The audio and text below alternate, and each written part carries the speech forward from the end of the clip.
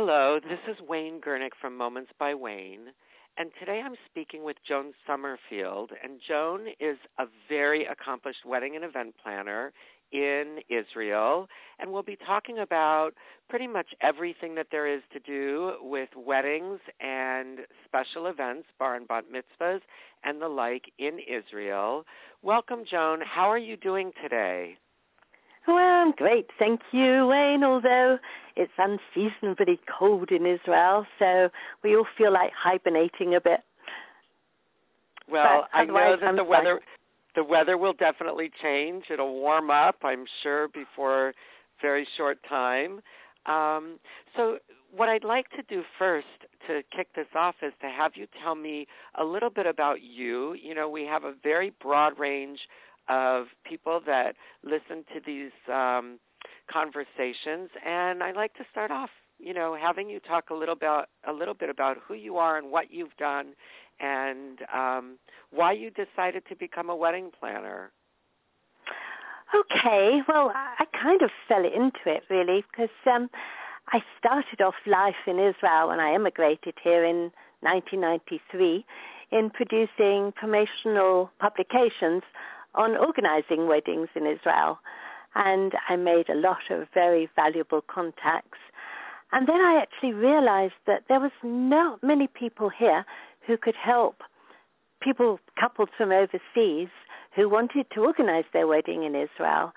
And when I was in England, I'd organized many, many charity events very successfully. And it was something I absolutely loved. So I felt that I had the experience and the contacts and felt very competent to do so. And I started very small, and it grew very rapidly. Wow. And so what were you doing before you were doing wedding planning and event planning? Well, as I said, I was producing these publications on organizing weddings in Israel. They are more advertising consumer publications, telling people which photographer to use, which wedding hall, and so forth. And that's when I was when I came to Israel. When I was in England, I was also into publications and various different things, from being a HR manager to working in the film industry. So I've had a very varied background. That's fantastic. I find that those people that come from different areas that end up doing what I call landing in the wedding world have an incredible appreciation for the creative side as well as the business side. I think it takes, a lot of people think about the wedding world as being very creative, but I also think that there is an important business knowledge that is needed by each person that works in the wedding space. Oh, totally. I mean, you need to be very organized, and actually you need to be a troubleshooter as well, actually. As I'm sure you know, you need to recognize problems before they start, and I think you can only do that from having been in the business world. Absolutely. So what would you say is the best thing, the best aspect of having a wedding in Israel? And we'll talk about, all different aspects of weddings, but specifically also maybe a destination wedding, because most of the people that are going to listen to this discussion from our website and are from the U.S., so they would be considering doing a destination wedding in Israel. Okay, well, how much time have we got? Because I love Israel and I love making events here, and I think it must be one of the best places because, first of all, we've got amazing weather here, which contradicts what I said at the beginning, but the beautiful weather starts in May and goes through to October, actually, so we've got many months of sunshine. So, events can be held quite easily outside, knowing that there won't be any rain. And another factor, of course, is we've got such a beautiful country with so many amazing, diverse locations. You can have a ceremony or a party in the desert. You can have it by the sea. If you want a spiritual touch to your event, you can do it in the old city of Jerusalem or in Nazareth or by the Sea of Galilee. I've even made an event in a cave, actually. That's pretty amazing. Tell me a little bit about that. Well, it was actually a bar mitzvah, and they wanted something very different. It was in the Red Sea Resort of Eilat, which is blessed with good weather actually most of the year. And it was an enormous cave, which was like a blank canvas, if you like. So we had to design it and decorate it and get musicians sitting on the roof of the cave, so to greet guests as they came in. It was quite awesome. That sounds amazing. You know, I know that in the past we've had discussions, and you've sent me some pretty amazing images of different locations, and we will definitely be posting some of those when it goes live. So let's talk a little bit about travel to Israel. I know that there's diversity in the locations, you know, weddings in old historic areas versus contemporary areas. What does a typical location look like? That's a really difficult question to answer. I was going to say, I'm sorry to interrupt, give us a visual by words so that we can imagine, you know, whether it's romantic or whether it's contemporary. Give us that little. Okay. Well, let's take a wedding by the sea where you can have the canopy, the wedding ceremony, timed so that it's held by the sea as the sun goes down in the background. So you've got this beautiful, beautiful red sunset in the background. I mean, so romantic. You've got the sound of the waves as a couple are getting married. And the reception's also usually held outside.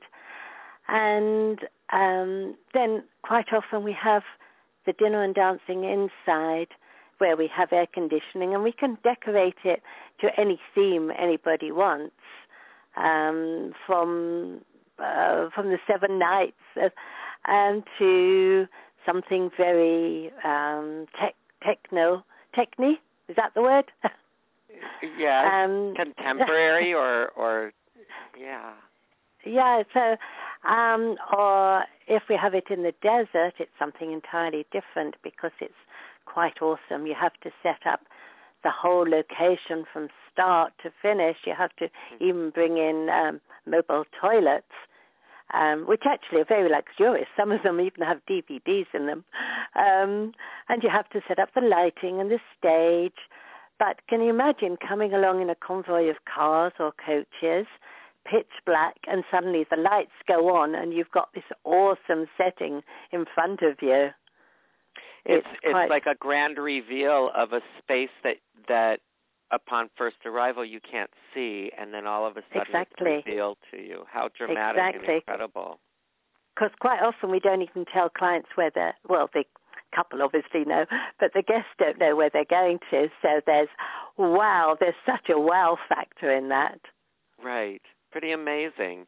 And I would imagine that it would be an amazing experience for people to come to the desert rather than to be at a hotel or at a wedding venue. In fact, most people opt away from hotels because in a hotel ballroom you could be actually anywhere in the world. So that's why most people tend to have their weddings from May to October so they can take advantage of some of the most beautiful locations that we've got here. Incredible. I've organized, for instance, going back to Eilat, where I said the cave was, there's the beautiful mountains in the background which turn pink as the sun sets. So you've got this romantic aspect as well. Sounds magical. Oh, it is. I absolutely love doing events in places like this because to see the people's faces and, you know, to realize that you've actually achieved this for them, it's the most amazing feeling. Right. So, Joan, what is the typical wedding that you handle like? Is it large? Is it small? Is it, you know, overly decorated? Is it understated? Okay, well, I've organized weddings in a church for just the couple and a few friends to a grand wedding, which is not so grand by Israeli standards. I mean, Israelis actually can have parties up to 1,000 people. But when I have destination weddings, clients from overseas, the maximum is usually 300 to 400 people. And it depends on the location, whether it's going to be very grand or understated. For instance, we've got a beautiful forest, which is not far from Tel Aviv. And there we like to keep to nature. So the table settings are even in keeping with the surroundings. You know, we have herbs and plants on the tables and people dancing under the trees. So it very much depends on the location. There's one particular location which is one of the most popular and one of the most expensive, of course, which is enormous, and it has its own private lake with a bridge going over the lake to a small island where the couple can get married, and it's got an amphitheater. I mean, so there you have to spend quite a lot on the design to make it live up to its to what you can achieve there. It sounds spectacular. Yes, it is. Can you talk a little bit about, there's a couple things, you know, the technical side of what we do, and one of the most important things that most clients are interested to know is about budget. Yeah, sure. Is there a sweet spot as far as what brides and grooms and their families should be thinking about for budgeting for a destination wedding in Israel? Yeah, well, leaving aside the flight and the hotel accommodation, because that's as, you know, the hotels can be as basic or as expensive as you like. But if you're talking about the catering and the hire of the venue and photography, you know, so forth, we're talking about $200 per person. That includes absolutely everything. And that would allow you to get both beautiful decor and great food and entertainment for the evening? Yeah, absolutely. But if we're talking, say, of a small intimate party, say in a restaurant, that can be, say, $50 a person. I mean, it can go up, of course, you know, the sky's the limit. Depends on what you add to it, and usually the decoration is the most expensive. It can be the most expensive. Right, and I'm the first to say that budgets are a very interesting thing to discuss. The topic of budgets are very interesting to discuss because in today's environment with websites such as Pinterest and, you know, all of the social media, it's easy to pull up images of things that a bride or groom would like without them knowing what it costs to accomplish that particular look. So oftentimes we have clients coming to us and saying, oh my gosh, here are 5 pictures, and if I could have these, I would just be in heaven. And then I start explaining what happens when you light a particular space or you bring in, you know, certain rental items and what it does to that budget. And their eyes start rolling because they had no idea what things cost. Yeah. Well, I often find that people go over their budget anyway because once they see a location and they've got this dream in their mind, they're prepared to spend just that little bit more to achieve that dream. But what we try and do is to show them something comparable but not as expensive. So there's always solutions. Absolutely. And then it's their decision as to whether they want to spend a little more or you know, pull back in order to do other things. I'm a realist when it comes to budgets, and so, you know, I don't necessarily always make friends because I advise people in certain areas not to spend money because I think, you know, there are areas in our wedding environment where it can look as though you're just throwing money at things to make to make it a show, yeah, rather than, I mean, some of the most successful weddings I've done are very understated because what comes through is the love and happiness And I think that's a really important thing, and I want you to repeat that again. Say it again so that our listeners, that is so important. Oh, totally. As I said, I think the most important part of any event, any occasion, is the love and happiness that's generated by the couple and the guests. And if the couple are relaxed and happy and showing their love for each other, it reverberates through all the party, and all the guests are happy and relaxed. I've always said that there's no correlation between the amount a bride and groom or their families. I mean, we keep mentioning bride and groom, but oftentimes the wedding can be, paid for and put on by parents too. Sure, if of course. There's no correlation between the amount of money that is spent and the amount of joy at a wedding. Oh, you can have 100%. You can 100%. have a room filled with a bunch of people that are disconnected and not interested, and there's no real joy there, but you can have the prettiest decor. And then you can have the opposite where, a client, for whatever reason, by choice or by budget or whatever, chooses not to do much decor and not much entertainment, but yet there's so much joy and love in a space. And wonderful. Yeah, I totally agree with that. There's one particular wedding that I can remember. Sometimes people here get married on a Friday morning, which actually is cheaper. And this particular wedding was held in an art gallery, and the food was just passed around. It was finger food. It was lunch, but it was finger food. And we had a group playing desert music, and the canopy was held by 4 friends. And afterwards, people said to me, it was one of the most beautiful weddings they've been to, because the love of everybody for this couple just shone through.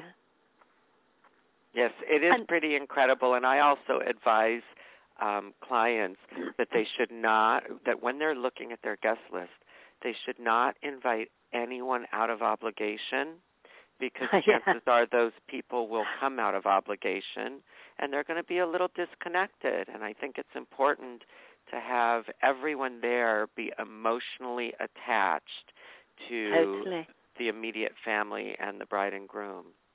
Oh, absolutely, absolutely. And you can tell when that happens, actually. You can tell when people have had to invite people and they don't know anybody. And so the atmosphere is kind of spoilt by that. Absolutely. You're 100% right. So we're going to turn the corner and go in a little different direction now. Specifically on the topic of licenses and permits. Your website provides some incredible information and a link to a brochure that I believe provides all the information as far as licenses and permits and all of that. So first of all, on behalf of the world at large, I thank you for posting that information, because it's a great resource, and I think that you provide enough so that people know that you're knowledgeable about what it takes to do a wedding in Israel, and it would prompt many people that are interested in coming to Israel for their wedding to contact you and know that they've got an expert. So on the topic of licenses and permits, how easy is it, and what are the challenges? And let's hear your take on all of that. Okay, well, let's just go forward for a minute and say that the bureaucracy in Israel can be daunting. So the couple, I'm talking about weddings here, of course, and this is directed at the Jewish community to start with. They need to obtain from their rabbi a letter that states that they're Jewish and single and free to marry. And then they need to contact a rabbi. Can I interrupt you for 1 second? Sure. So when they obtain a letter from a rabbi, is there a difference between, for example, I'm based in Los Angeles, and we have rabbis at Orthodox temples, we have rabbis at conservative temples, we have rabbis at Reform temples, at all different levels of religious observance, if that's the right term. Right. Yeah. Is there a difference when they bring a letter from a different observant rabbi?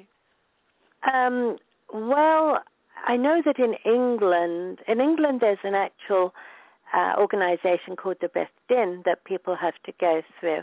And I know in certain parts of America, there's also this rabbinical council that provides the letters.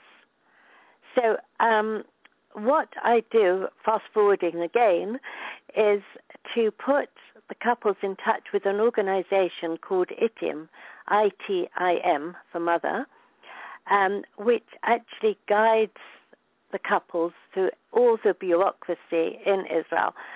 I used to do this myself. I used to help the couples, and I would go to the local office of the Rabbinical Council, which is the religious council in Israel, and the bureaucracy could be so daunting. They would come, I'd manage to solve one problem, then they'd come back with another.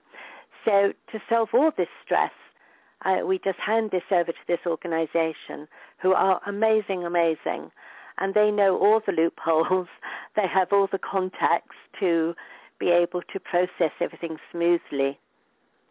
That's fantastic that you have an organization that does that. Is there a fee to work with that? Well, they ask for a donation. I mean, it's not obligatory. I usually suggest $250. Okay, but so that's a very, in my mind, that's a very small amount to to devote towards getting a marriage license in Israel, rather than having to spend all the time running around and educating, each bride and groom having to educate themselves on what the guidelines are and who to speak to and how to handle it. I think it's phenomenal that there's that organization that... Yeah, because there's so many diverse couples. One may have been married, there's just so many different situations, and I'm not religious. I'm not authorized enough to be able to handle all the different aspects. And that's why you need an organization like that who knows who to contact and how to process it. You have to know who to go to, really. Right. And what about those people that are not Jewish? People of other ethnicities and other religions. How did they handle it?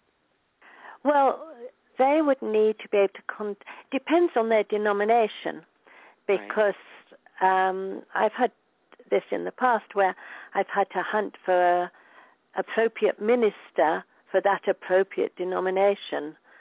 So you're kind of a little bit limited here, but there's churches all over the country. It's just matching people up to the appropriate church. Okay, so it is definitely a possibility, and I think that's an amazing thing that many people don't know about, is that you don't have to be Jewish to get married in Israel. Oh, absolutely. No, I've organized Christian weddings here, which have been gorgeous. That's fantastic. So let's also talk a little bit about ceremonies and we spoke about ceremonies as far as the license and permits. What I wanted to talk about was I wanted you to discuss with me a little bit about kosher versus non-kosher, dietary restrictions, and what you're seeing happening for weddings. What do our listeners need to know about food service? Well, it's got very exciting here, actually. But before I tell you about that part, most of the caterers actually in Israel are kosher. And whereas kosher used to equate with boring, now it's really on a par with the top restaurants in the world. A lot of the chefs either train or visit restaurants or caterers overseas to obtain better knowledge of food. And of course, because we've got so much of a diverse culture, everybody's an immigrant basically in Israel, so everybody brings their ethnic food with them. So food here, it can be wonderful.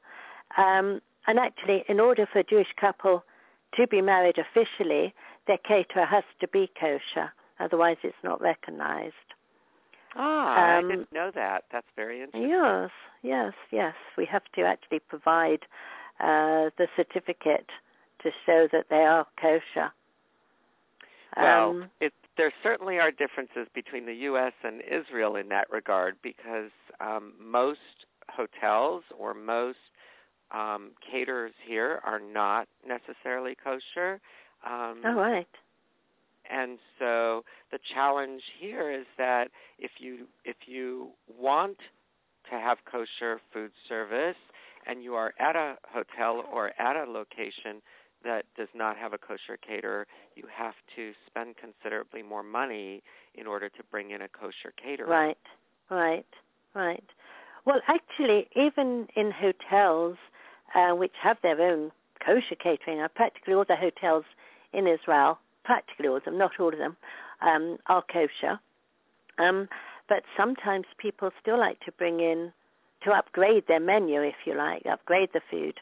And we can bring in outside kosher caterers because we've got the most amazing caterers here in the country.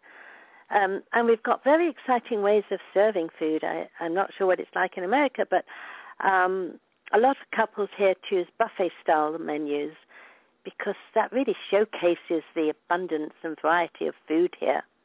So, you'd have lots of different options available: chicken, meat, fish, Chinese, Indian, vegetarian.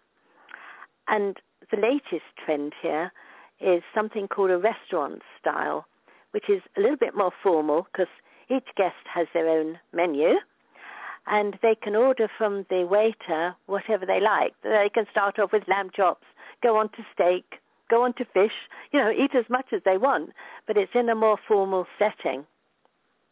That's fantastic. And is there an upcharge for that? Does it cost more than doing a buffet?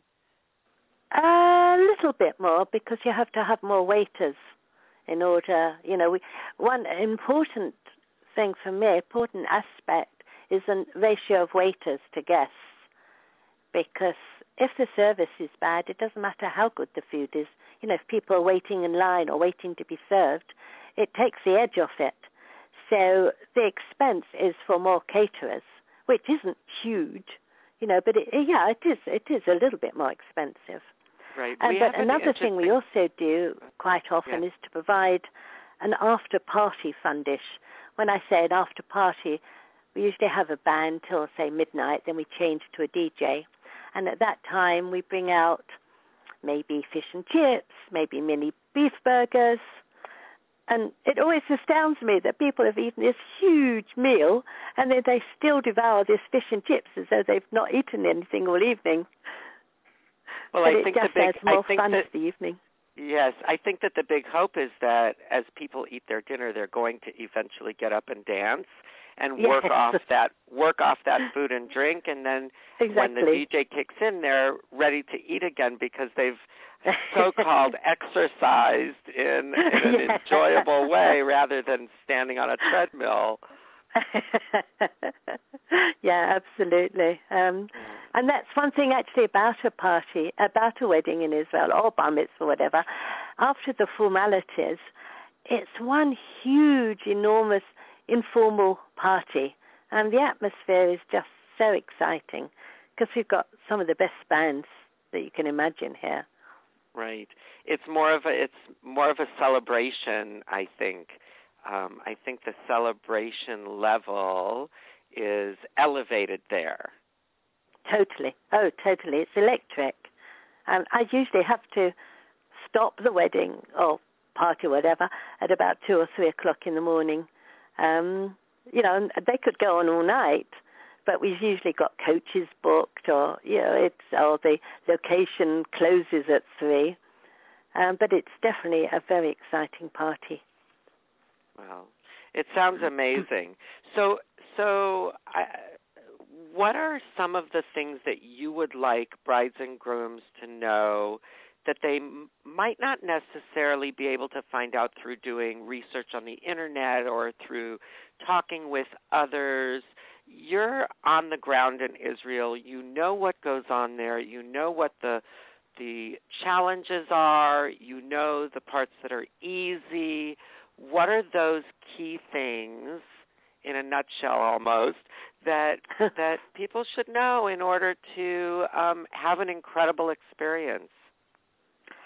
Well, I think they've got to, my initial advice would be to say to get an experienced, competent event organizer that they've got a rapport with, because, and I think unless you live in the place, you really don't know who the best vendor is or who the best vendor would be for your occasion, or if the location you're choosing is more of a factory, you know, one in and one out, or if they pay specific attention to you. For instance, I've had photographers that have turned up just at the last minute and have been first in line to get the food, so I'll never use them again, however good they are. And I think unless you know somebody here who's actually done events, it's very difficult to know that. Right. And, you know, I also, before the event, have a technical meeting with all the suppliers so that we cover every single aspect. You know, there's no dead spots, if you like. I'm actually not sure how a couple can organize an event from overseas, taking into account all the different aspects that you need to put together and coordinate and supervise. Right. You know, we have people that travel, clients I should say, that travel from all over the U.S. to come to Los Angeles to get married. And right. I'm astounded at the fact that things are so different in different locations.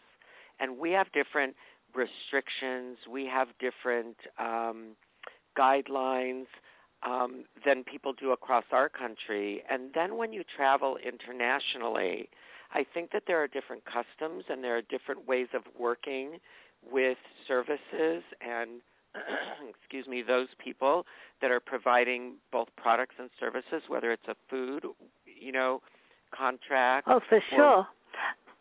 Well, and you made sorry. I'm sorry, go ahead. No, go on, sorry, carry on. I was going to say you made a very good point about knowing who the different services are that are appropriate for a particular client.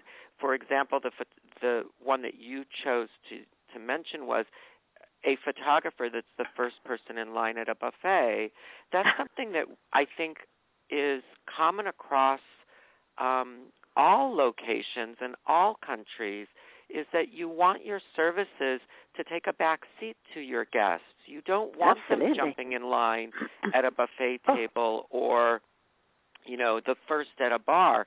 First of all, we see this periodically, and we stop them, and we make sure that they understand we have a separate room for them to eat and drink in, for them to take their breaks, that they're not guests at this wedding. So well, I've had coach drivers try to come into the wedding and eat the food with the guests. Yeah. So, you know, you have to be on top of it just to know, you know, who to send away again. And also, of course, the culture is very different here. A lot of places don't understand the European or American, if you like, take on making events. Whereas here it can be very, very informal and, you know, it'll be okay. That's the kind of attitude it could be.